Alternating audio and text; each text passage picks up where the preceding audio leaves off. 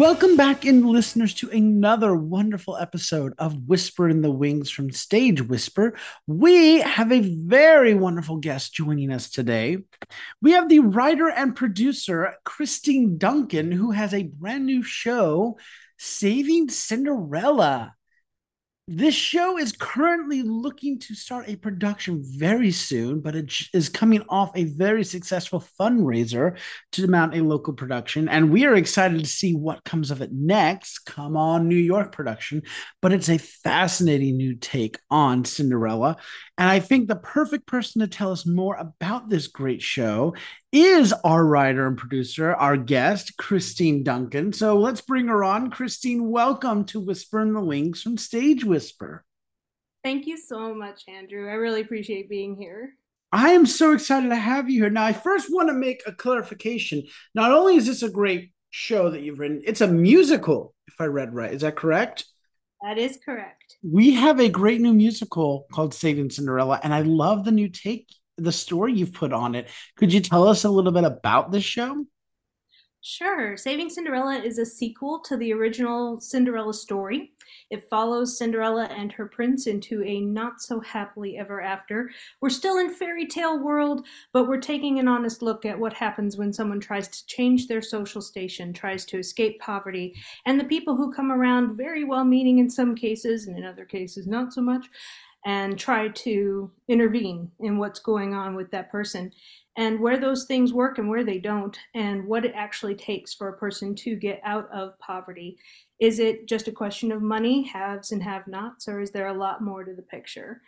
So, underneath our fun, fanciful fairy tale, there's a lot of hidden meanings and messages. I love that. It's very Into the Woods meets Enchanted meets, you know, real world road rules. I don't know. I'm dating myself with that reference there. But how did you come up with the idea for this show? Well, my husband and I started volunteering in the anti poverty movement here in Dayton.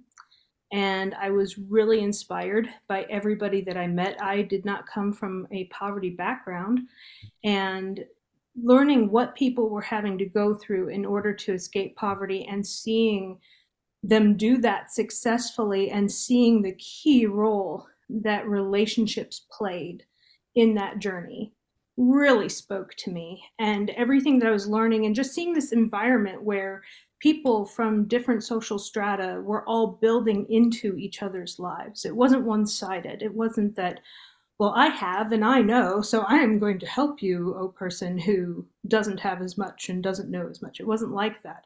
It was everybody has strengths, everybody has weaknesses, and we're all going to help each other toward our goals. It was an incredible environment, and it meant a lot to me to see the value in each and every person, each and every story. So that started it. And then my husband and I would say we were actually in many ways blessed to walk our own journey with situational poverty for about 4.5 years. That only resolved a couple of years ago.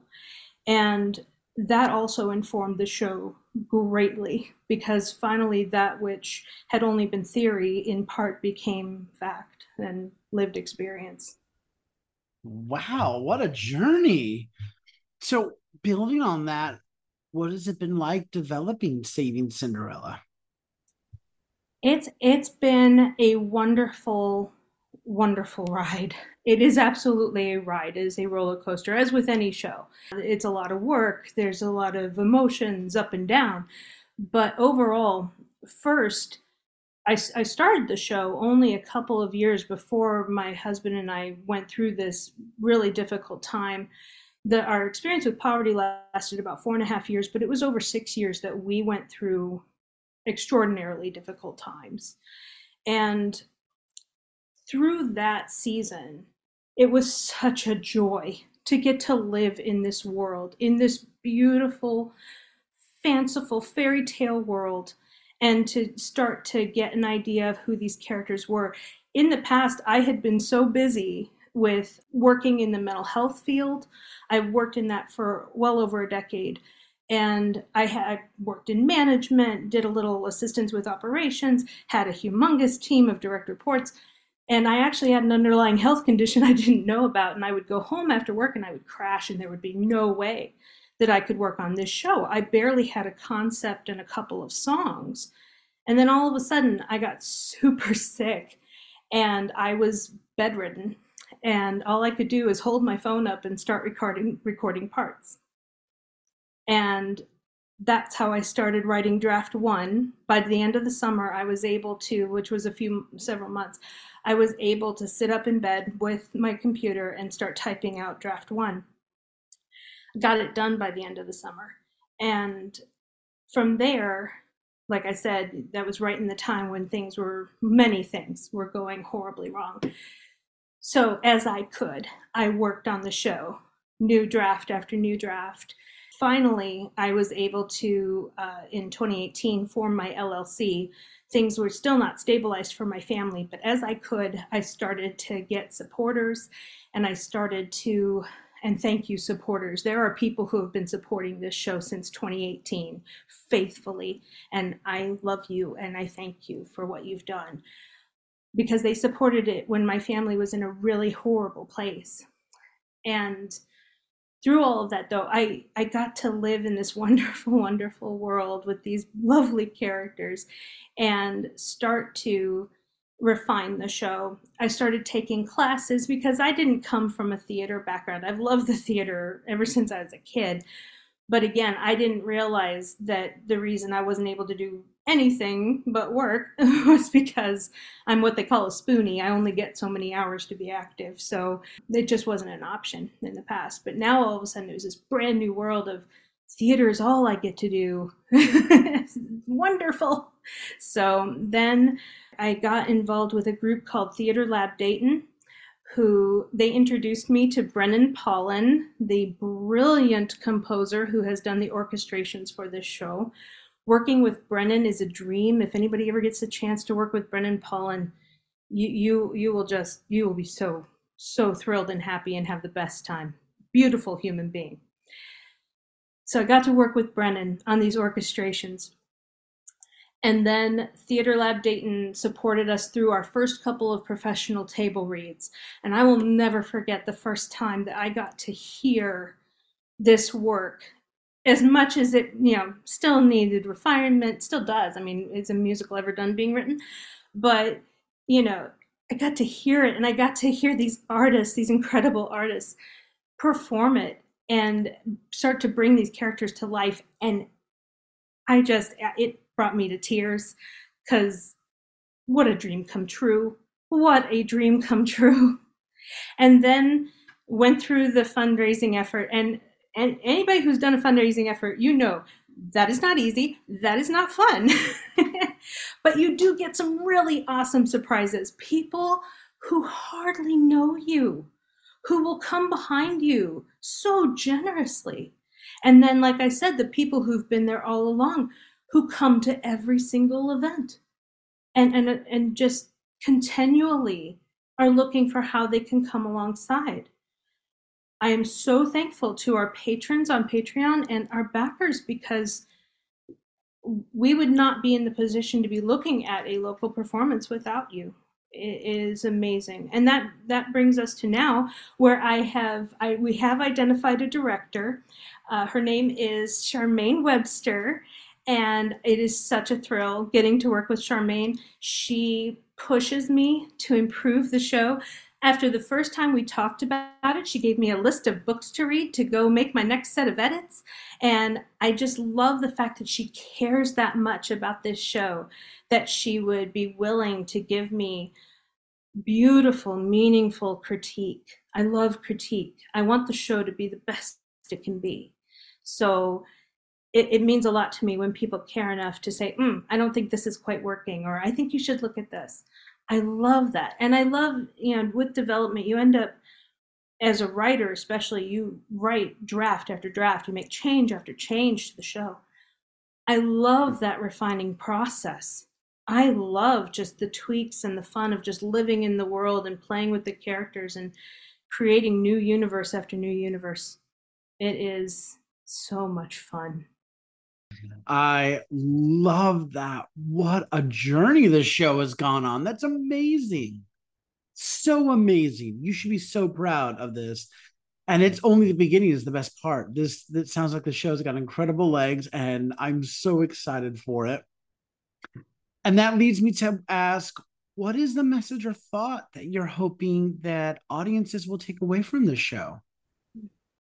More than anything else, I want people to understand fighting poverty from the perspective of doing it relationally.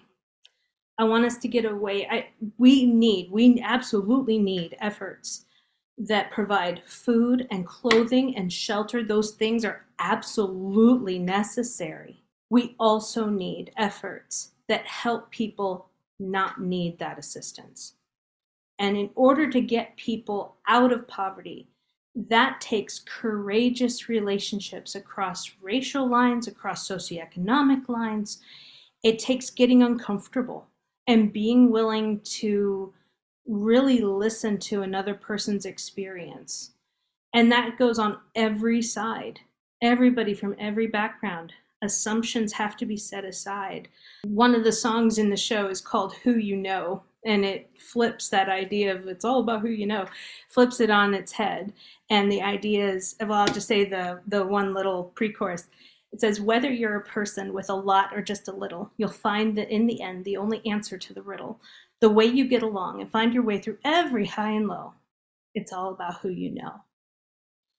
If you want to help somebody, you have to know who they are, and you have to let them know you, which takes vulnerability. That's amazing. And I love that you have this beautiful fanciful story, character, and whatnot, but it has such real world implications that you're bringing in. We're being entertained, but we're learning at the same time. I love that. And that is a great lead into my final question for this first part, which is, who do you hope have access to this show? My overall dream is that it will have a life in high schools and community theaters and colleges, but the dream is mainly high schools. I love the idea of teens putting this on. I love the idea of a show like this that's expandable, where you can make it as big as you want it to be, and you don't have to tell any kid no. I love that. I also love the idea of teens being able to work on this and invite the adults in their life to the conversations that the show naturally brings up. I've even seen it in our various developmental steps where people will end up asking questions. What is code switching? Why does somebody tend to run away if they've been in poverty and then things suddenly turn around for them? What are the things that will make them run away even when it seems like they're suddenly winning? What is that? So the kind of conversations that you get into just by nature of what the show brings up, because even though it is a fairy tale, and if that's where you want to be with it, if you want to just go and enjoy a fun sequel to Cinderella and just have a good time, you can just live there. That's perfectly fine. But the show is designed to be a bit like a parable where if you want to go deep into what the realities are, it has things for you. I thought a little bit about how the conversations that I've seen around Encanto, where there are people that just enjoy the songs and have fun with Encanto on a very surface level. And then there are people that are like, wait a minute, that's about generational trauma. you know? So, and that's fine. It can be, I love the idea of just putting it out there, and whatever it needs to be for any individual person, that's wonderful. That's great. So I do see it in high schools and with the adults getting to grapple with these things with the kids in their life. A multi-generational experience.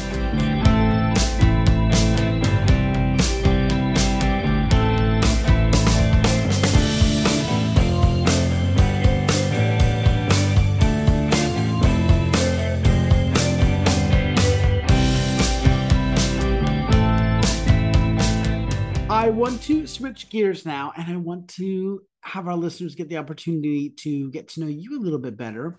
And I want to start by asking you, what or who inspires you? What playwrights, composers, or shows inspire you, or are some of your favorites? My favorite show of all time is absolutely Les Mis. I just It is so well written, and there's a specific experience I had with Les Mis. It was one of the first shows I ever saw, and so that show very much is just the closest, nearest, and dearest to my heart.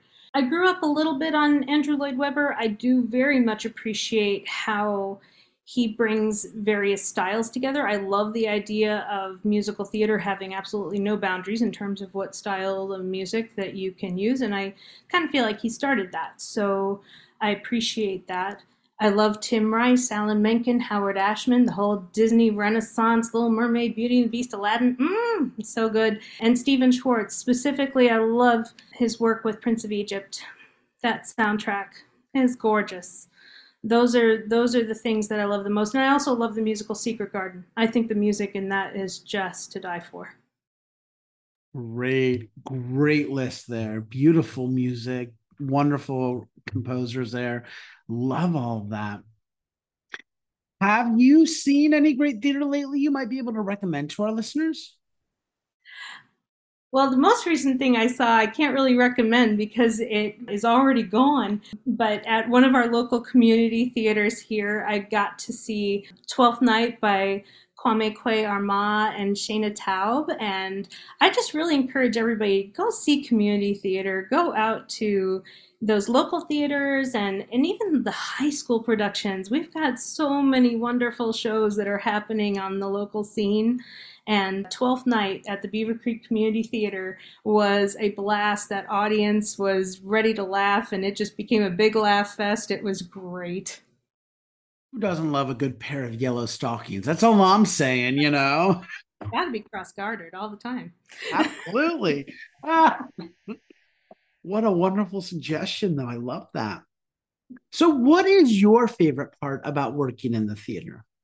Absolutely, it's the collaboration.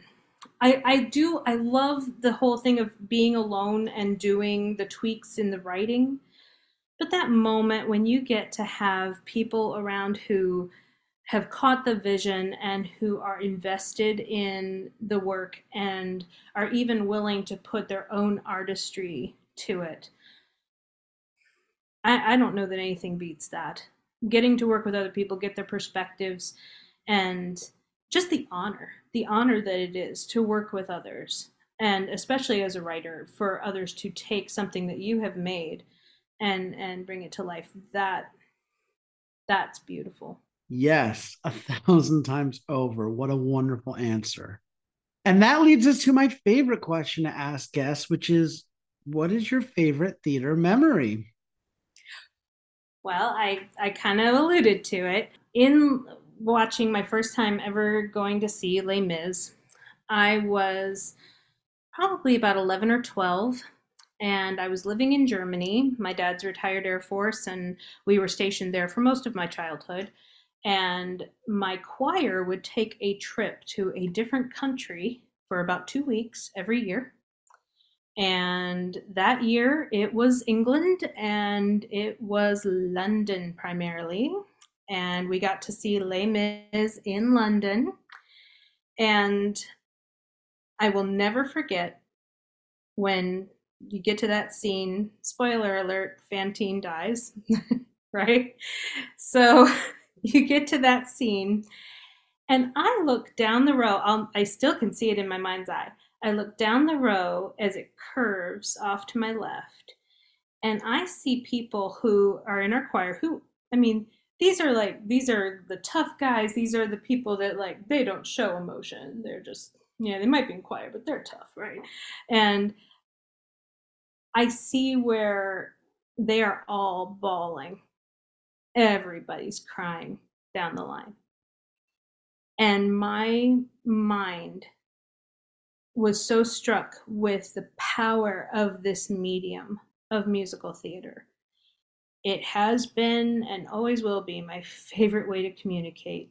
If I have something that I really want you to know, I'm probably going to write it because, and into a structure where there are songs and there is a story because I love that way of telling what you want to tell. And that memory was absolutely the formative memory that got me to that place. I love that. Oh, I love that. What a I mean, I wonderful was crying memory. too. Don't get me wrong. I was crying too. But I look over and see I am not alone. And it just the story, the power of storytelling through musical theater. Yes. Thank you so much for sharing that memory. That's amazing. Are there any other projects or productions that you have coming on the pipeline that we might be able to plug for you? Nothing that's really ready. I mean, I do have a couple other shows in the mix, specifically the one I'm excited about. It's not going to be a musical, most likely. I wouldn't be at all surprised if it turns into a screenplay, but it's called either The Kronmeyer or Christmas at the Kronmeyer, and it's inspired by a hotel that my parents and I had to stay at when we first arrived in Germany and the first time we left Germany. We had to stay in this hotel for several months each time. And it just felt like the most magical labyrinth of a place. And I've, with having worked in the mental health field for a number of years and being, we've all, though, I think, heard of Elizabeth Kubler Ross's Stages of Grief. And I thought about, well, what if this hotel came to life? What if you had a family that was in crisis and the moms always wanted to go back to this childhood memory hotel, right? And that going back to that hotel, it comes to life and helps the family navigate their journey through. So that's what I'm working on right now. That sounds absolutely fascinating. I would love to know more about that as well. So you've got two great projects going, it sounds like. I love this. Yeah, and it's interesting because it seems like trauma is just a thing. I like to examine the power of addressing our trauma. I love what it does when you have somebody who's willing to finally speak to, this is what happened. It was wrong. It was bad. But you know what? I am valuable. I have worth. And that is not diminished by the things that have occurred. And I am made for a purpose, and I am going to live that out and find everything that God has for me with that purpose and not be held back by a refusal to face what's happened. Yes, yes, yes, 1,000 times. Love them. Well, finally, if our listeners would like more information about Saving Cinderella or about you, perhaps they'd like to reach out to you, how can they do that? Finding out more about the show, we have savingcinderella.com. We are also on Facebook at Saving Cinderella Musical. So Facebook is great for reaching out to me. I'm on there all the time. So yeah, that would be the places to go to connect. Perfect. And I Well, do want to mention too, we have demos that just came out. So if you go to savingcinderella.com, you will see links to your favorite streaming services so that you can take a listen. I love that. I know what I'm doing after this then. Oh, I'm so excited. Well, Christine, thank you so much for taking the time to stop by and chat with me about this great new musical that you have and all the other projects that you have and just everything that you shared. Thank you so much. Thank you, Andrew. I really appreciate you taking the time to talk with me and giving me a chance to tell you about Saving Cinderella. Absolutely. Thank you. My guest today has been the writer and producer Christine Duncan, whose new show, Saving Cinderella, just wrapped up at a big fundraiser and it's now looking for a new home. So let's find it a new home, get a new production of it going. You can find demos of some of the songs as well as more details about it by visiting savingcinderella.com or find the show on Facebook by searching Saving Cinderella Musical. We're going to have all this information posted on our episode description as well as on our social media posts. But this is a wonderful show, a powerful story, a powerful message. Anybody out there who's looking for a great show to put on, this is the one to do it. So you're going to want to reach out to Christine Duncan. Just head over to savingcinderella.com and you can reach out to her with this great, great story and a powerful show with beautiful music too. And you can't beat that. The show is Saving Cinderella, and you can find it at savingcinderella.com.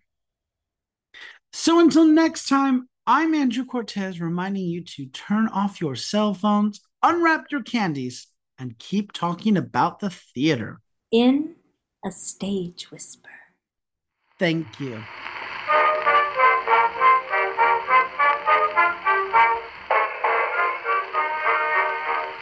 Two friends from old New York town met in a foreign land.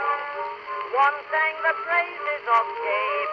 If you like what you hear, please leave a 5-star review, like, and subscribe. You can also find us on Facebook and Instagram at Stage Whisper Pod. And feel free to reach out to us with your comments and personal stories at stagewhisperpod@gmail.com. Our theme song is Maniac by Jazzar. Other music on this episode provided by Jazzar and Billy Murray. You can also become a patron of our show by logging on to patreon.com/stagewhisperpod. There you will find all the information about our backstage pass as well as our tip jar. Thank you so much for your generosity. We could not do this show without you.